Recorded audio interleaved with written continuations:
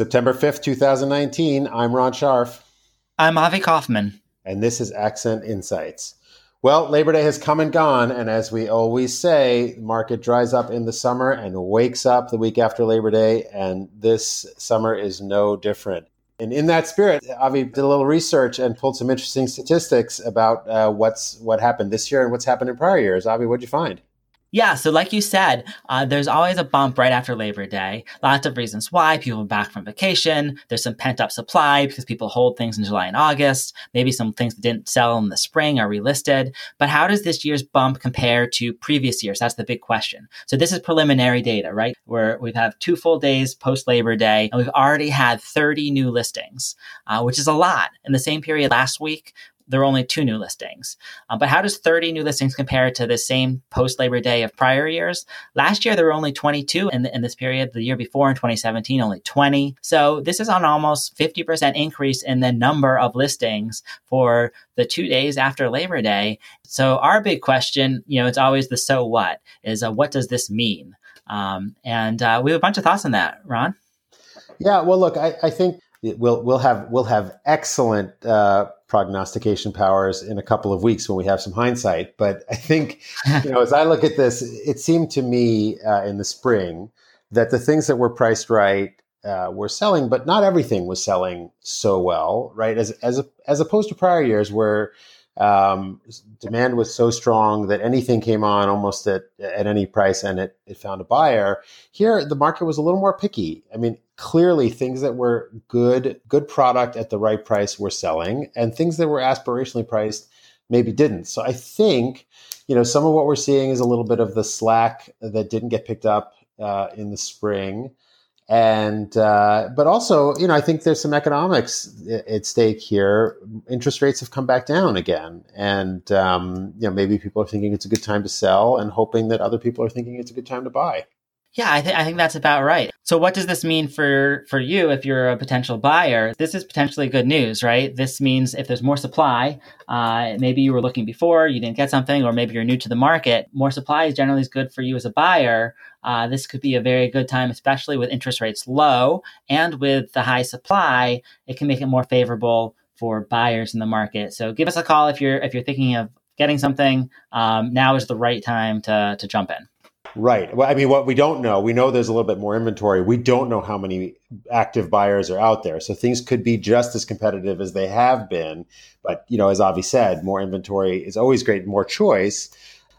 Maybe it means more softness. We won't know that until we see how many buyers are fighting over what's out there. Now, let's dive into some of these 30 new listings in the last 2 days. And, we can check back on these later to see how they fared as our canaries in the coal mine. Let's get real with some of this data. There are a couple 2-bedrooms that came on. There were 2 that were very similar in the style of the building. One north side of Coolidge Corner, one south side of Coolidge Corner. 50 Green Street, Unit 202. This is for $789. This is a 2-bedroom, 2-bathroom, 1,100 square feet. Comes with assigned parking. And 50 Park Street, Unit 21. This is a 2-bedroom, 2-bathroom, 1,236 square feet. Listed for $879. Right, and as you say, these are good comps. The location on both of these are great. They're both very close walk to Coolidge Corner. Both on great blocks in their own right. The buildings are like that sort of late 60s, early 70s brick buildings. So they don't have the high ceilings that some of the other, the older Brookline buildings have. They don't have quite the character, but they're elevator buildings. Some of the units have balconies. And both of these units have parking. So good comps, one of them $879 and the other one $789. It'll be interesting to see how they comp against each other if they're gonna pull the same buyer group and if the lower price unit is going to hurt the higher price unit. Yeah, there's a couple differences. I don't know if this fully explains the difference in price, but the 50 Park Street, the higher priced one has central air. The other one has a wall AC unit. The 50 Park Street building, just sort of the vibe I felt when I walked in. It felt like the lobby was a little bit more updated and things like that. But this is a pretty big difference in price for fairly similar units. Right. As we always say, stay tuned. We'll see, whether one has to come down and one goes up or whether they're both in the right ballpark. Be interesting to watch. So let's move on to the next one. This is a completely different type of property. 98 Lancaster Terrace is a single family listed for $1.85 million.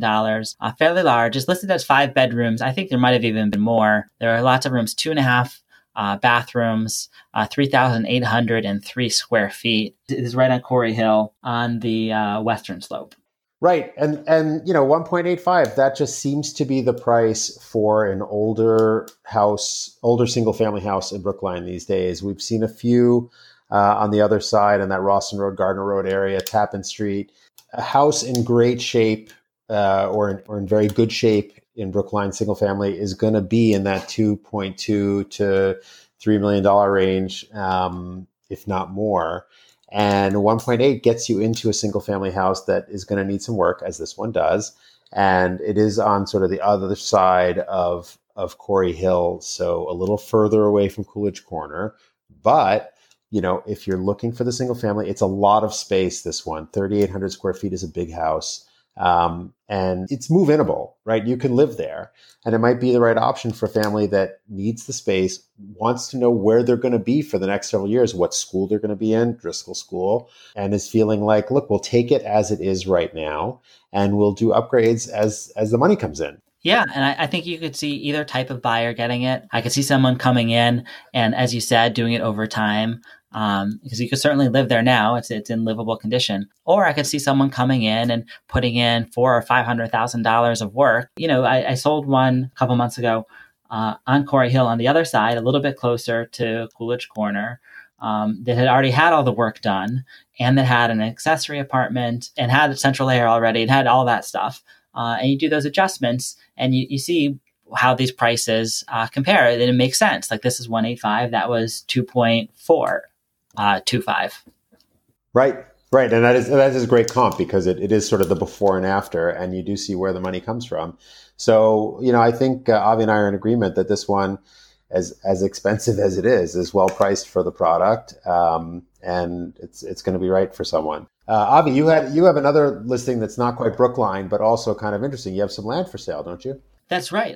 This is a private listing right now. Because it's a unique situation. This is a 4-acre lot in the Berkshires in Lenox, Massachusetts, not far from Tanglewood and all the culture of the Berkshires. It's a building site for one single family home. The seller will consider any reasonable offer. The asking price is $150,000. So if you're interested in buying some land in Lenox on which you can build the house of your dreams and go to Tanglewood and Shakespeare and Company and all of the Berkshires, give me a call. I'd be happy to talk to you about the land. We have a survey, a site plan, perk test, all that stuff. Yeah, I mean, who doesn't love the Berkshires? The question is, if you have the means to build that dream house, it does seem like a great piece of land. So I'm jealous of whoever buys it. I think that's it for today. We have a couple of interesting things on the horizon for us, a few interesting listings coming on soon. So stay tuned. We'd love to tell you about those as they get a little bit more ripe. And other than that, fall is here, and we would love to hear from you if you have any questions about the market. Thanks, everyone.